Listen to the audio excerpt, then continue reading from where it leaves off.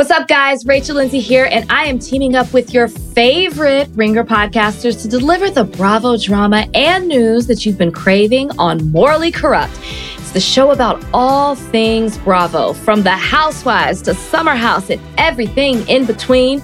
We'll be mentioning it all every week. Check it out on Spotify and theringer.com.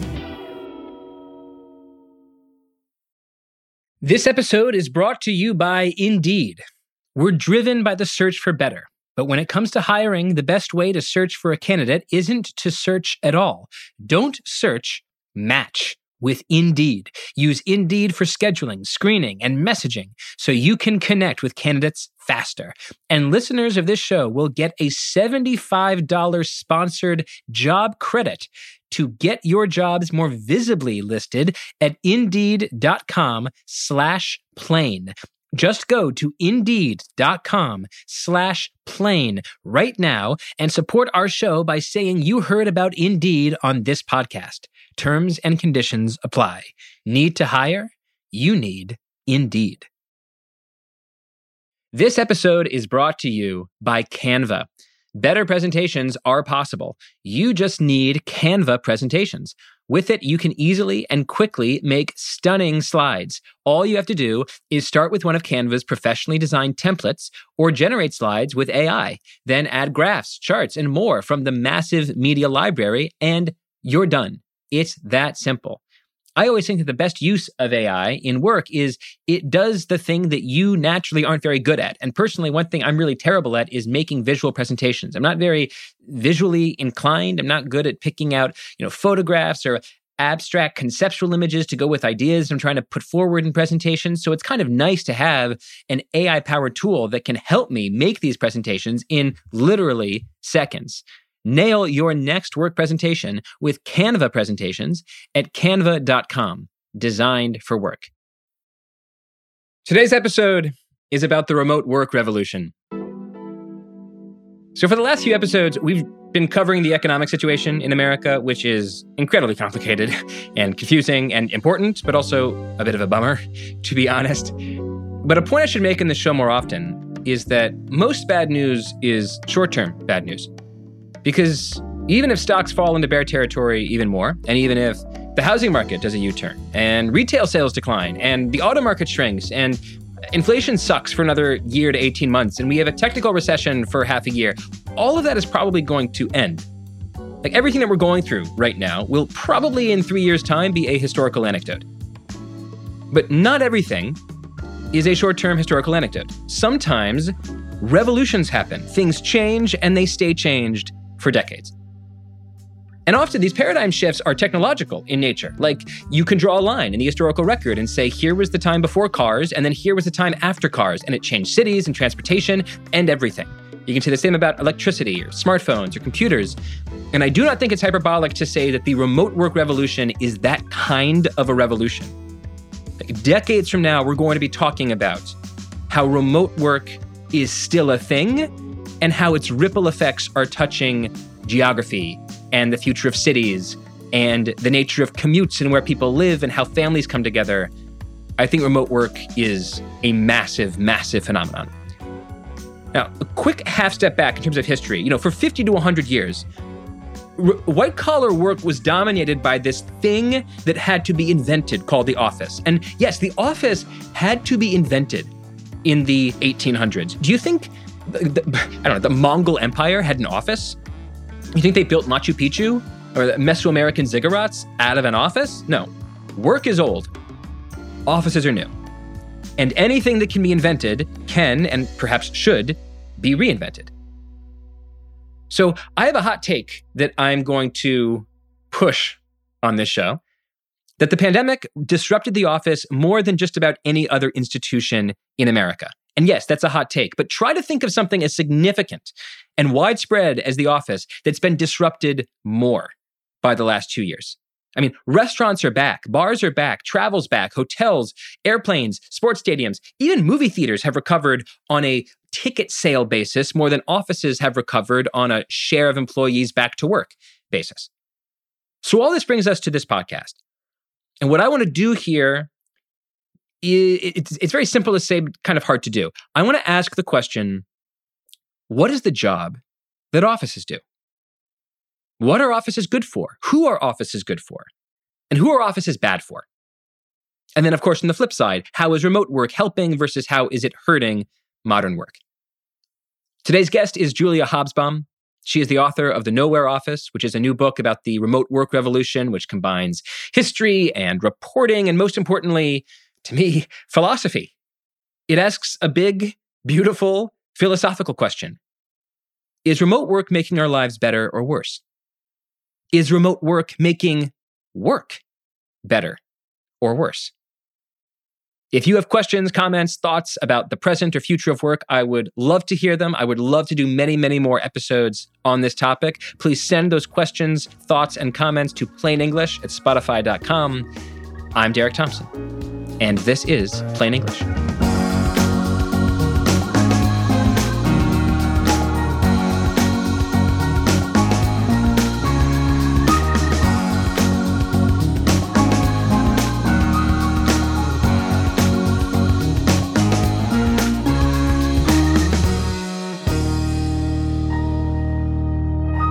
Julia Hobsbawm, welcome to the podcast.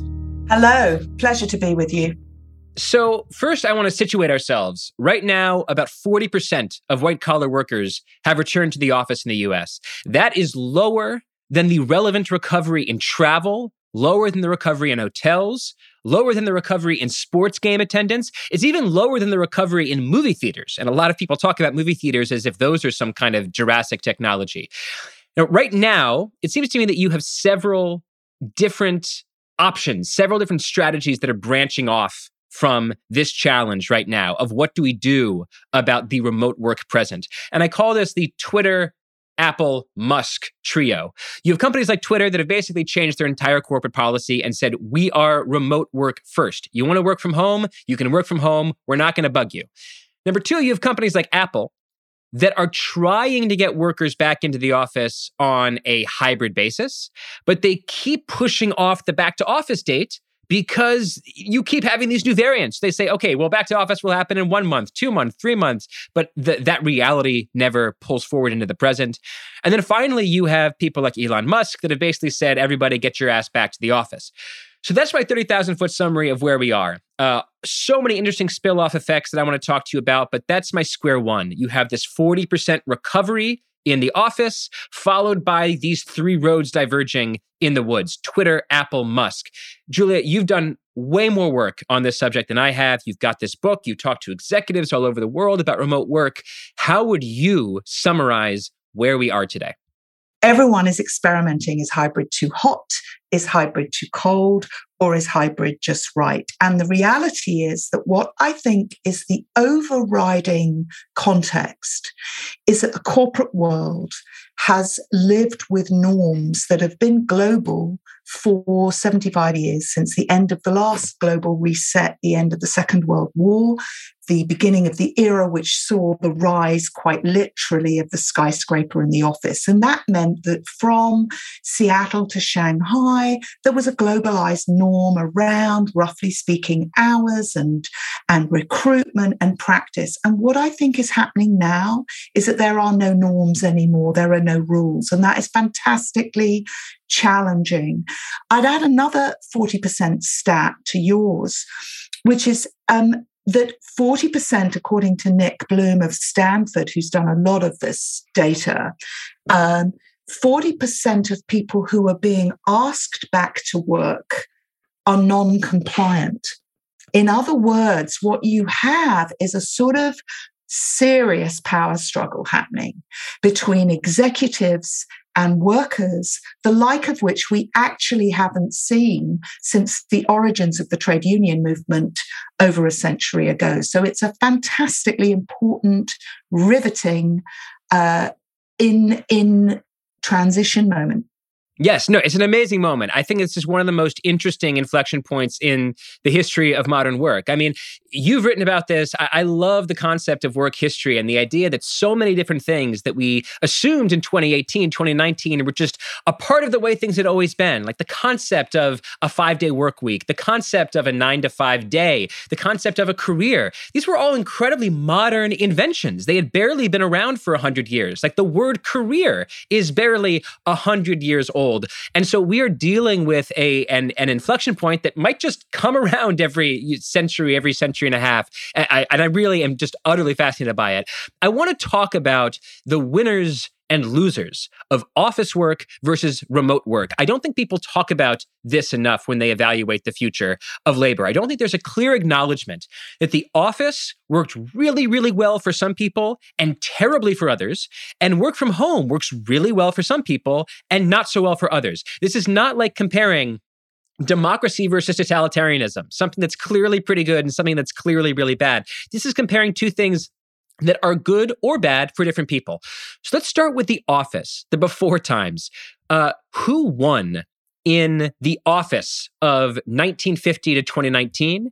And who were the kind of people who lost out in the office culture of 1950 to 2019? So I frame the nowhere office period of work as the fourth phase following the Second World War. And I would say that the era of 1945 to 1977 was what you might call the optimism years, Derek. The optimism years, the simplicity years of Mad Men, of the corner office, were very much anchored and tethered to needing to go up several floors in an elevator or a lift, as I say it in England, into a place where the serried ranks of desks were massed, because that was where your kit was to do your work. That then changed in about 1977 in what I would call the mezzanine years, epitomized by that rather wonderful dystopian novel, existential novel, really, of Office Life by Nicholson Baker. But that was an era in which you could almost physically feel work shifting and becoming intermediate. The issue of flexibility, of rights, of human resources, of all the things that we're now harking back to became visible. And of course, the technology moved closer to the person in the form of computers. Then you had the co-working years that began in 2007, which is the direct antecedent to the nowhere office. Without the co-working years that began with Tim Ferriss's extraordinary book, The 4-Hour Work Week, that began with Twitter, Airbnb, that began not long after 2007 with WeWork. Without that, and let's face it, without the internet, you wouldn't have had any of this chat about the end of the office as we know it. And then you have this extraordinary, globally unifying hard stop of the pandemic. And so suddenly my analysis is that you get this crystallization of a number of factors that were latent, that were aggravating workers, but they didn't have their voice in a weird way, slightly like Me Too. Everybody knew what was going on. And then suddenly everybody was talking about it and everyone was saying we've had enough, slightly like Black Lives Matter. And one of the things that really struck me researching this book, and one of the things that I think is defining the fact that it is never going to go back to how it was before, is because minority groups, however you might define a minority group, but certainly people of ethnic minority and certainly women, have said that they find the microaggressions and the cultures of workplaces mean that they don't want to just schlep back in as before. And that's what I think makes this such an interesting point of no return moment. Right. So what you're basically saying is, like, in the 1950s, 1960s, you had these optimism years, the Mad Men years, and it worked for some people. I would say it clearly worked for, tall men with strong jawlines who are incredibly charismatic and could use their tallness, their strong jawlines, and their charisma to rise the ranks within the office. It clearly worked for them, but it didn't necessarily work for the people that were forced to come into the office around them who didn't necessarily earn very much money and often did work that they weren't given credit for. They needed some way to achieve a certain amount of autonomy from these tall, strong jawline bosses. And they needed two things. They needed a voice and they needed technology to sort of break that tether from the office. They started to get their voice in the 1970s, 1980s, and then they got their technology, computer technology, in the 1980s, 1990s. And then this moment that we saw in the last few years, they were able to use their voice and their technology and the fact of a pandemic to pull away from the office. And right now we're in a bit of a renegotiation period for what does the future of work look like. Who do you think the work from home reality works best for? And who do you think it works least well for? I have my own theory that I'll just put out first. I think that extroverts overall do better in the office and that introverts overall do better working from home. Of course, there are exceptions to that rule, but that it's interesting to plot success in the office versus success in work from home along that psychological spectrum. Because at least in my experience, the people that are happiest working from home, for whom those microaggressions in the office were most difficult to deal with, they tend to be people that are a little bit more interior, a little bit more introverted, and they have, by their own account, by their own testimony, just been unleashed emotionally and productively by this work from home moment. Who do you think working from home works best for overall? One of the winners of this period has been people with the talent and skills to be mobile in a very volatile labor market so they can sell their skills and services. In other words, good luck to those people. There's always hybrid haves and have-nots, as I put it. The second, frankly, is advocates like me who've pointed out that work was not so honey bunny great before the pandemic. You only have to look at the $300 billion a year cost the American Association of Stress cited, the 17.9 million British days lost, according to the Health and Safety Executive, the way that the toxic workplace is immortalized in American culture, to know that working in an office was not all it was cracked up to be. And we eulogized it during the pandemic and during lockdown. And we said, we all want the water cooler, but let's keep it real here. The winners are people that recognize now that maybe when you go into an office more purposefully for perhaps more immersive and less intensive periods of time to actually do stuff that needs to be done in an office, and you shift away the things that can be done remotely or don't need to be done at all, that then everybody gains.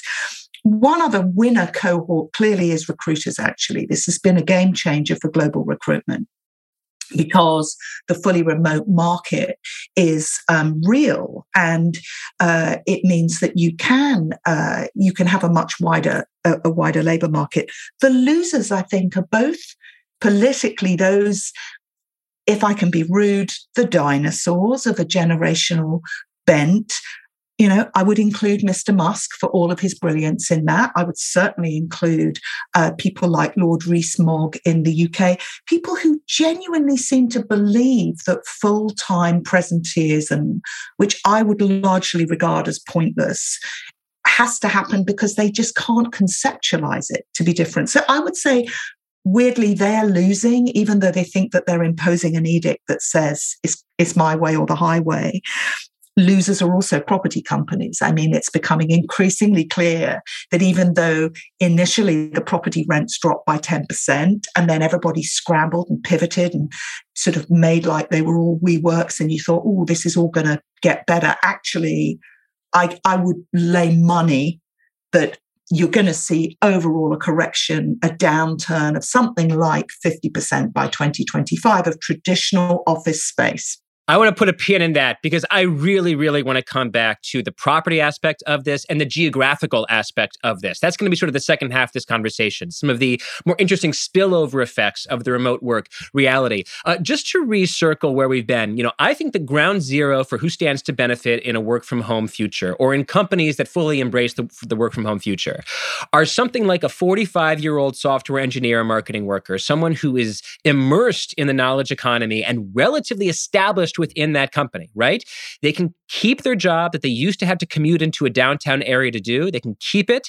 But now for the same salary, they commute to their living rooms. That means they can do the same amount of work for the same amount of money, but less commuting, more time with their family. It is a win-win-win-win across the board for them, especially if they are gifted at communicating with their colleagues over email in this sort of asynchronous way that people have to master if they're going to be successful at navigating the work from home economy.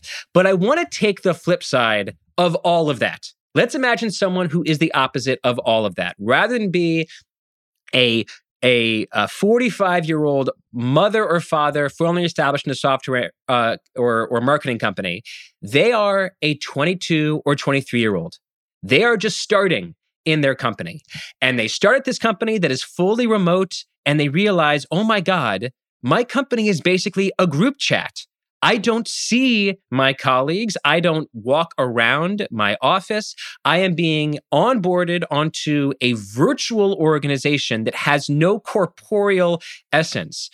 Would you agree with the idea that it is particularly challenging for young people to get started at a company that has no physical presence and is basically a virtual thing that lives on group Slack? I would say there are two types of worker that we need to factor in to the workplace of the future, which, by the way, will be very much more freelance than it ever was before. So the professional working classes, if you can call them that, who worked in the knowledge economy, that reached peak burnout before the pandemic, which is driving the Great Resignation, Well, just to be clear, it's not just driving the Great Resignation. The Great Resignation, you've mentioned there's a great sort of reassessment. And I agree there's a lot of white-collar workers that are reassessing the role of work in their life. That's definitely true, and that started before the pandemic.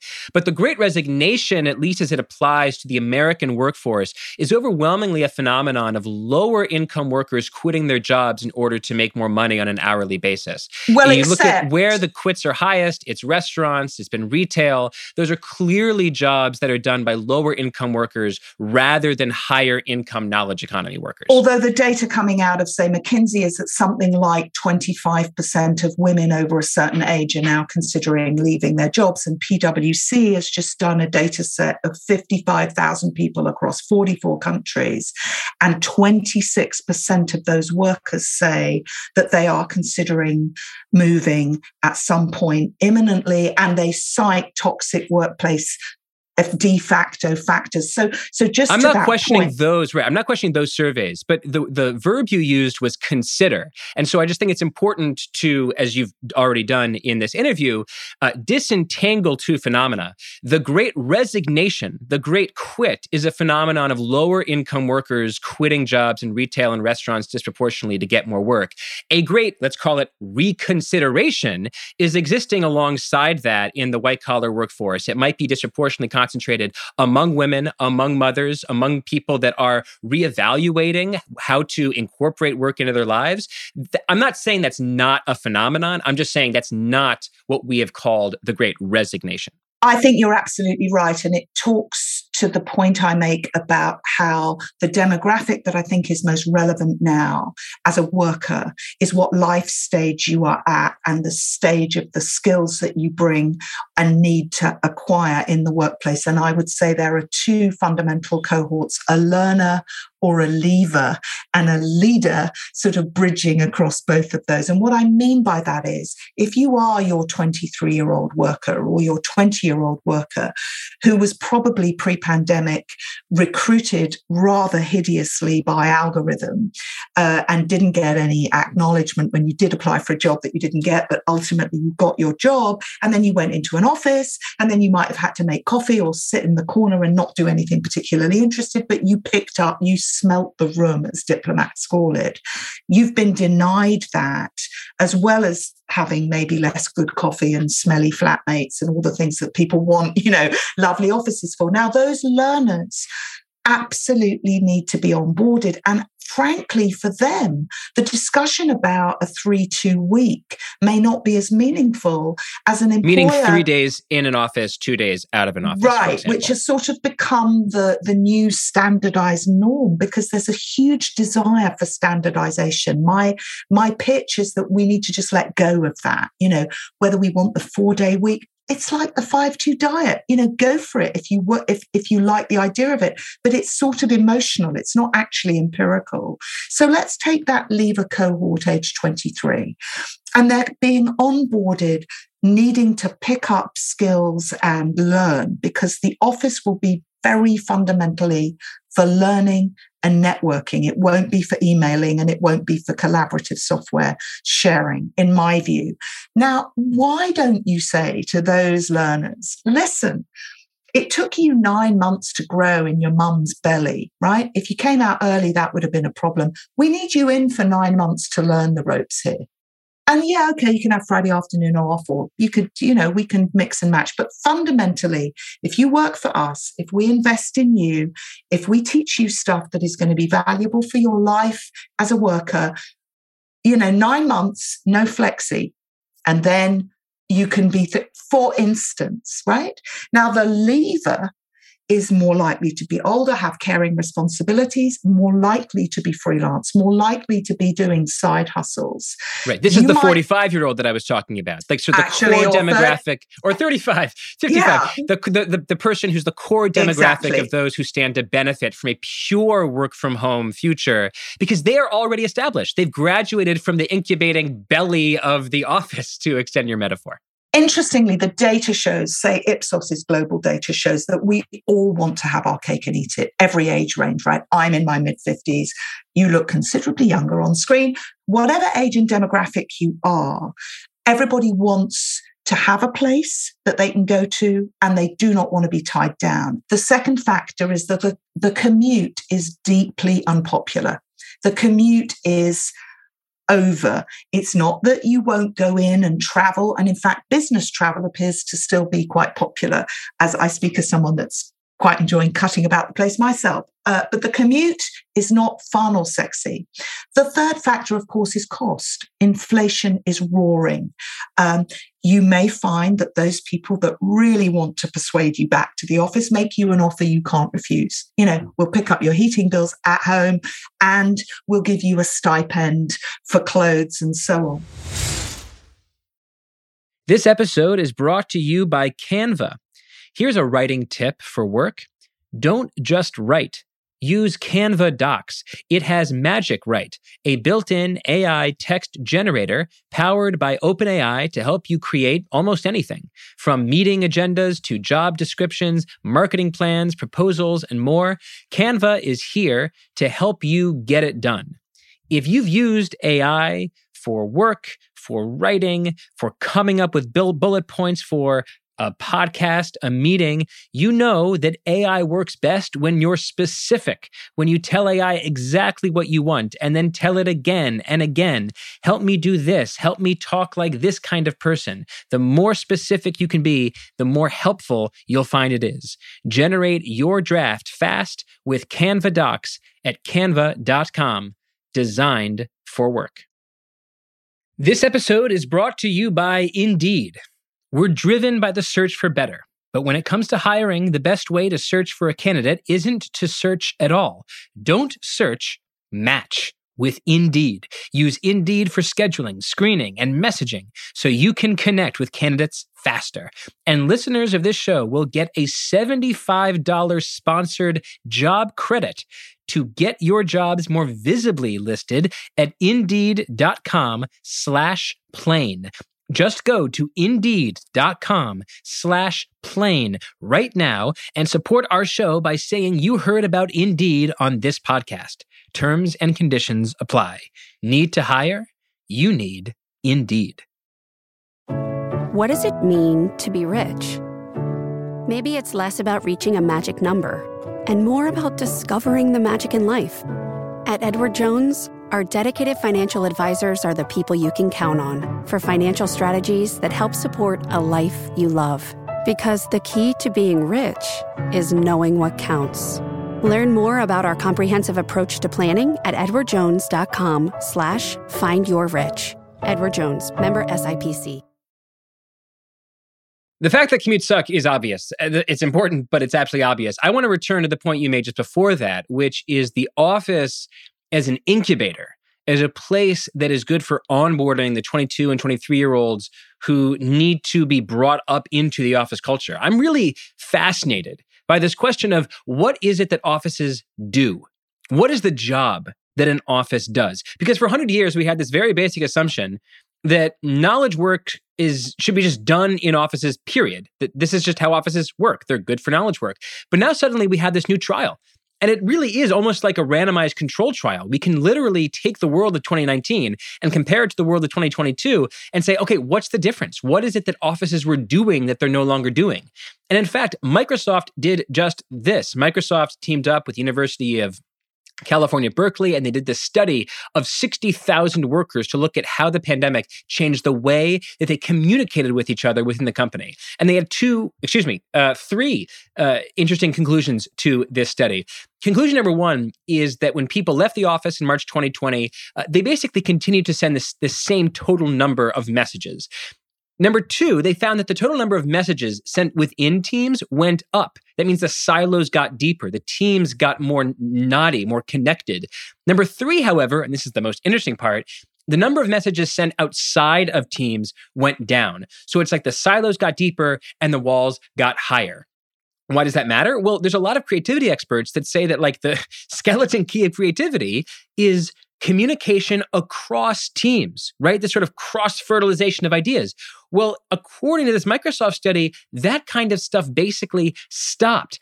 And it made me think something, which is that, you can kind of divide a lot of knowledge work, a lot of white-collar work into two different categories, hard work and soft work. So hard work is like what I do every day. I talk to people, I write, I read, I edit. All that work can be done right here in my basement. It can be done in a coffee shop, or it can be done in an office. It tends to be asynchronous work that can be done anywhere and doesn't have to be done in one place at one time. But there's another kind of work that is often done at these kind of companies. It's chatter in the office. It's gossiping. It's building relationships across teams. It's having conversations that aren't immediately productive, but might lay the ground for productivity later. All of that is soft work. And the question, maybe like the $1 trillion question here, is how important is soft work to the long-term productivity of a company? Julia, what do you think about that? Well, I mean, every single thing you said, I could talk to you for an hour about. I recognize a fellow work nerd, if you will forgive me. I mean, look, first of all, it was Peter Drucker, the great management writer, that said culture eats strategy for breakfast. So we are talking about culture. We're talking about cohesion, but we're also talking about something that I think is very important to articulate here, which is getting work done productively and with purpose. Generation Z is very purpose-led. Productivity, although it went up, clearly and demonstrably, not always in a good way during the pandemic. I mean, Microsoft noticed a 252% increase in the use of Teams, right? That's not brilliant. I know lots of, people who look exhausted because they're on endless back-to-back teleconferencing.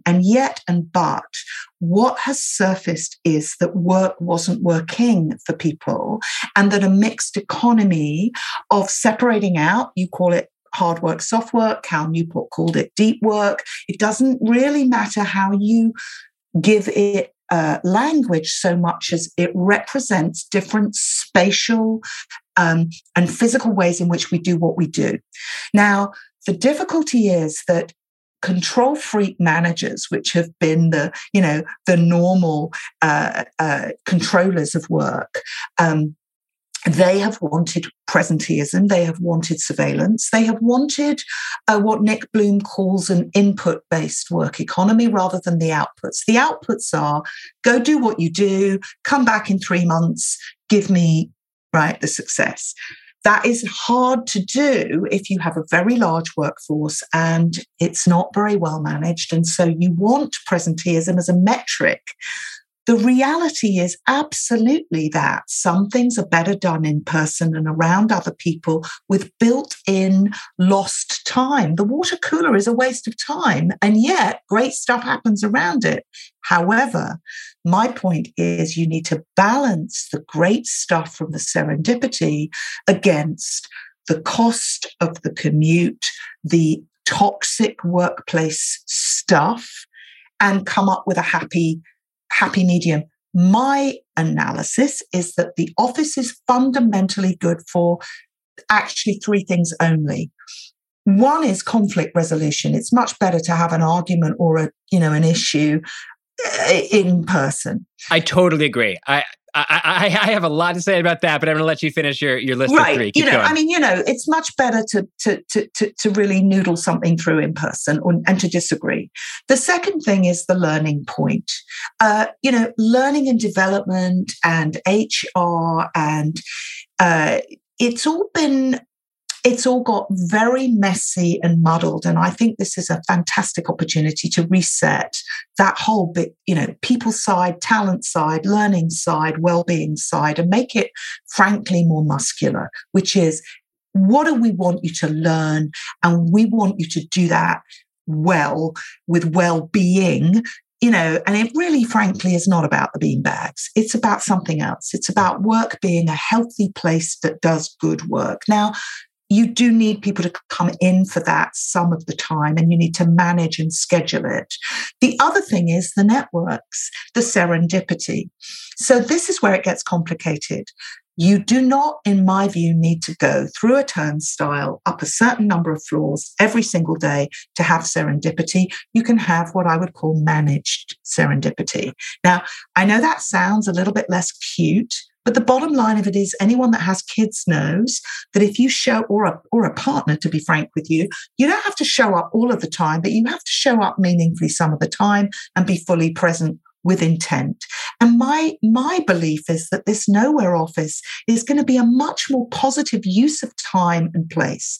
It's going to be much more integrated around what people in their different life stages need. It's going to be much more purposeful. I think one of the things that you're saying is that having an option to the office forces good bosses to make the office special at doing what the office has always done.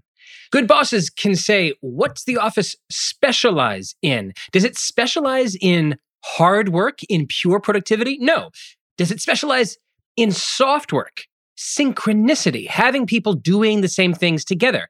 Yes, that I think is what offices are good for. And it reminds me, several years ago, Google did a famous study where they wanted to learn what makes a good team. And they came to the conclusion that the secret sauce is this thing called psychological safety. What's psychological safety? Well, psychological safety basically means I can tell you my crazy ideas, and you can tell me your crazy ideas, and neither of our reactions will cause offense or have a chilling effect on the future exchange of crazy ideas. We are psychologically safe to brainstorm in this way. Now, I'm a fan of remote work. Like for the millionth time, I work remotely.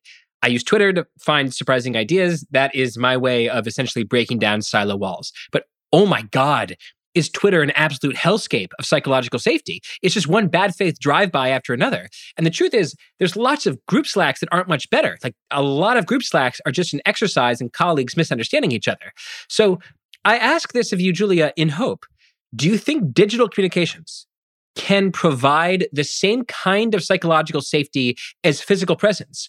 Or will we simply always be a little bit more skittish and a little bit more bad faith in our dealings with each other online? Okay, I think you're referring to Project Aristotle, which Google ran, which was that exercise in what really makes the juice flow between teams. And personally, I think that Project Aristotle is probably the second thing one has to be most grateful to Google for on top of Google's basic search marvelousness, right? But what's interesting about that is that my takeaway from Project Aristotle was that the defining clincher was somebody, a manager who had run a team for a very long time. And in the end, he, and I'm pretty sure it was a he, stood up and said that he had cancer. And the minute he shared with his group what was going on for him personally, the minute he broke down the barrier of what was happening in his life, a trust and intimacy flowed. So I would like to slightly delineate a difference between this notion of psychological safety, because actually, if you push back on people and challenge them, that may not feel psychologically safe. But if you trust someone and feel they're being real and their true self, then that's different. My point is this: yes, we want trust. Yes, we need to be in a room for all sorts of things that certainly AI is not as good, thank God, at doing, of really mimicking the human. And yet we need to understand that this idea that simply being in a physical space together is better is not validated. I mean, look at the way global organizations have run very successfully in different time zones using teleconferencing. So the truth is, we've all got to feel our way to what is real rather than what our narrative is. And that's my concern about the psychological safety, is I don't want it just to become a narrative, a little bit like I don't want the 4-day week to become the prevailing narrative. That's a fantastic answer. I really appreciate you giving it. Let's talk about spillover effects and second order effects. You've already mentioned that one thing we're beginning to see from the rise of and stability of remote work is the decimation of commercial real estate values in central business districts. We're seeing office valuations plummet in downtown areas. And at the same time, we are seeing what, we'll mention him again, the Stanford economist Nick Bloom has called the donut effect. That is, that real estate values are hollowing out in urban centers, and they are rising, plumping up like a donut in the light suburban and ex-urban areas around cities. So, for example, you take a city like Washington, D.C., housing values and certainly commercial real estate values are slumping in the downtown areas. But if you go to Arlington, McLean,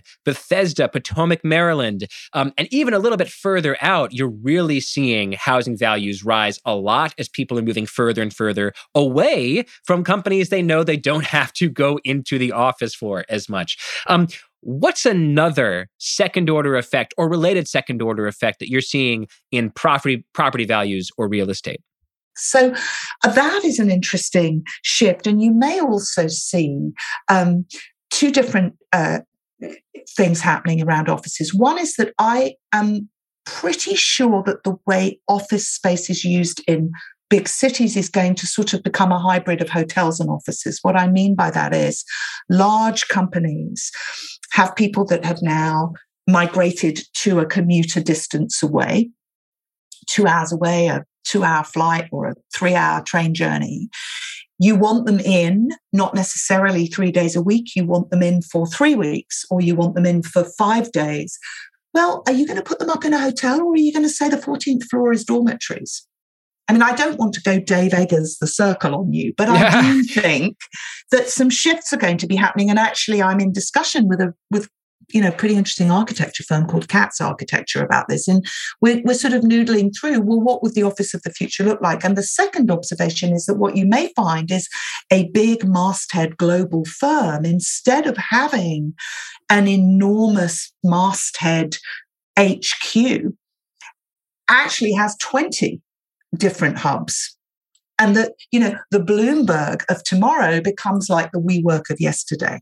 I was actually thinking of it. Yeah, I was thinking of it as the Airbnb-ification of the office, right? You take these offices that right now are, what are they? They are places where people don't want to go. They would prefer to stay in their homes rather than go into the office. And what you basically say is, what if we make our offices an ersatz home, a replacement home? We Airbnb-ify the office. It's not just a place that you come to that has all of these beautiful amenities. One person I talked to said the office of the future is going to be a vertical yacht. That's the number of amenities that will be necessary in order for these sort of especially high-collar, high-amenity offices of the future to have. But also they'll have beds. They'll have places for people to stay.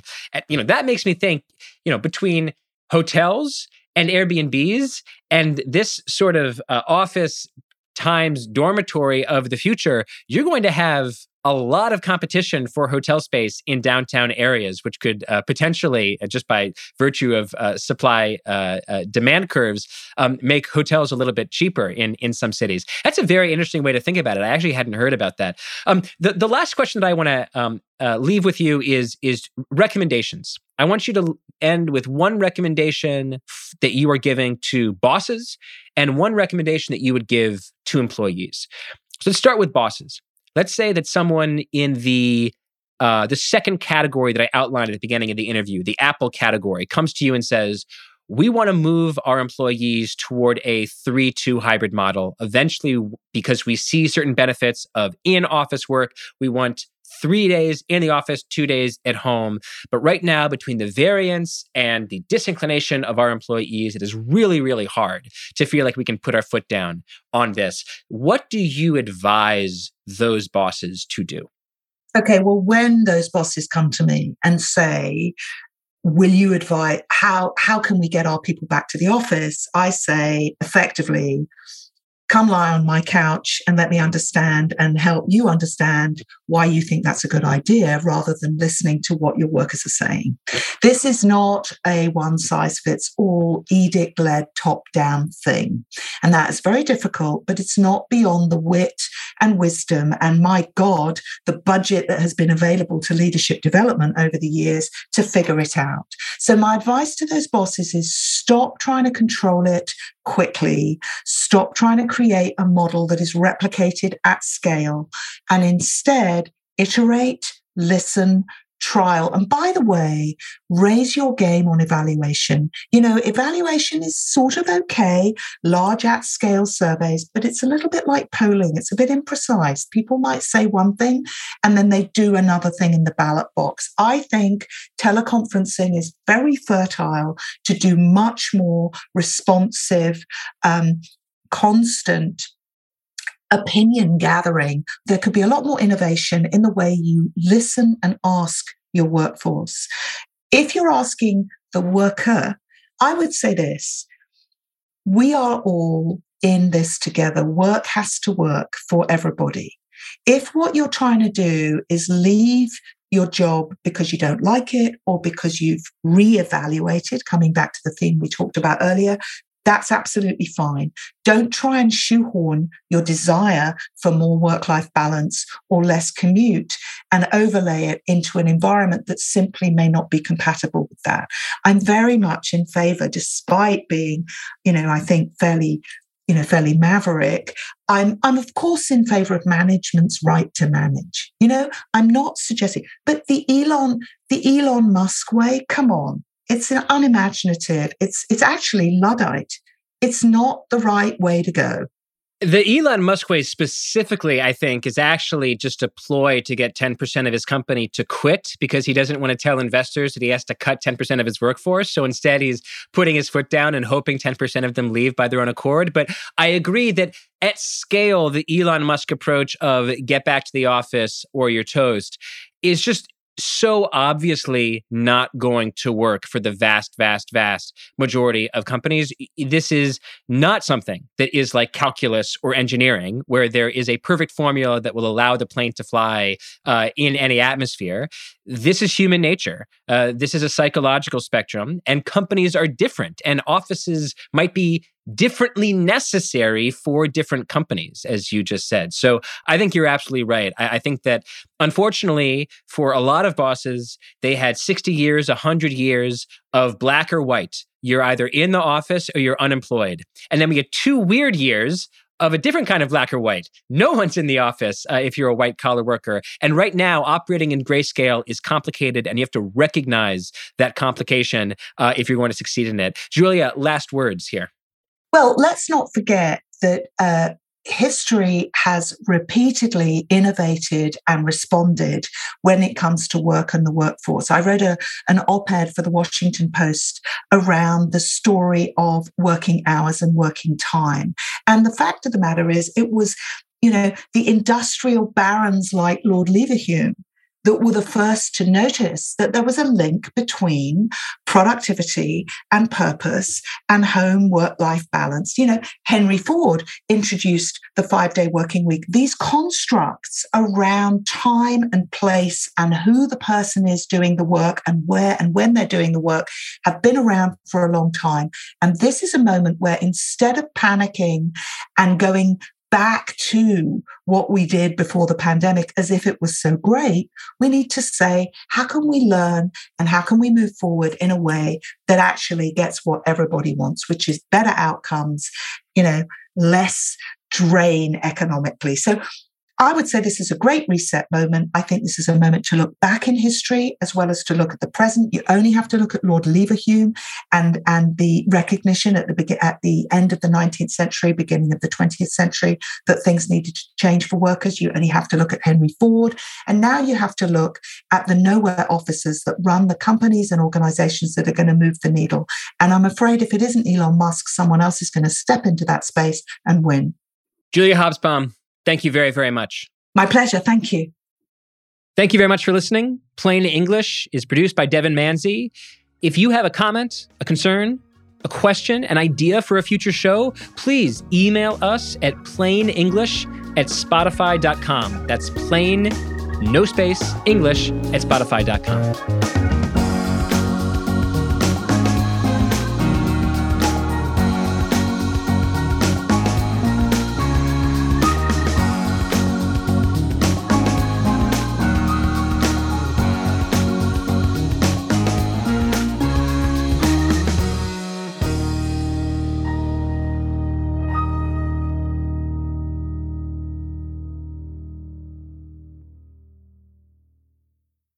This episode is brought to you by 20th Century Studios' Kingdom of the Planet of the Apes. As a ruthless king builds his empire at the expense of the remaining human race, a young ape will fight for the future of apes and humans alike. Kingdom of the Planet of the Apes. Enter the kingdom in IMAX on May 10th and in theaters everywhere. Get tickets now.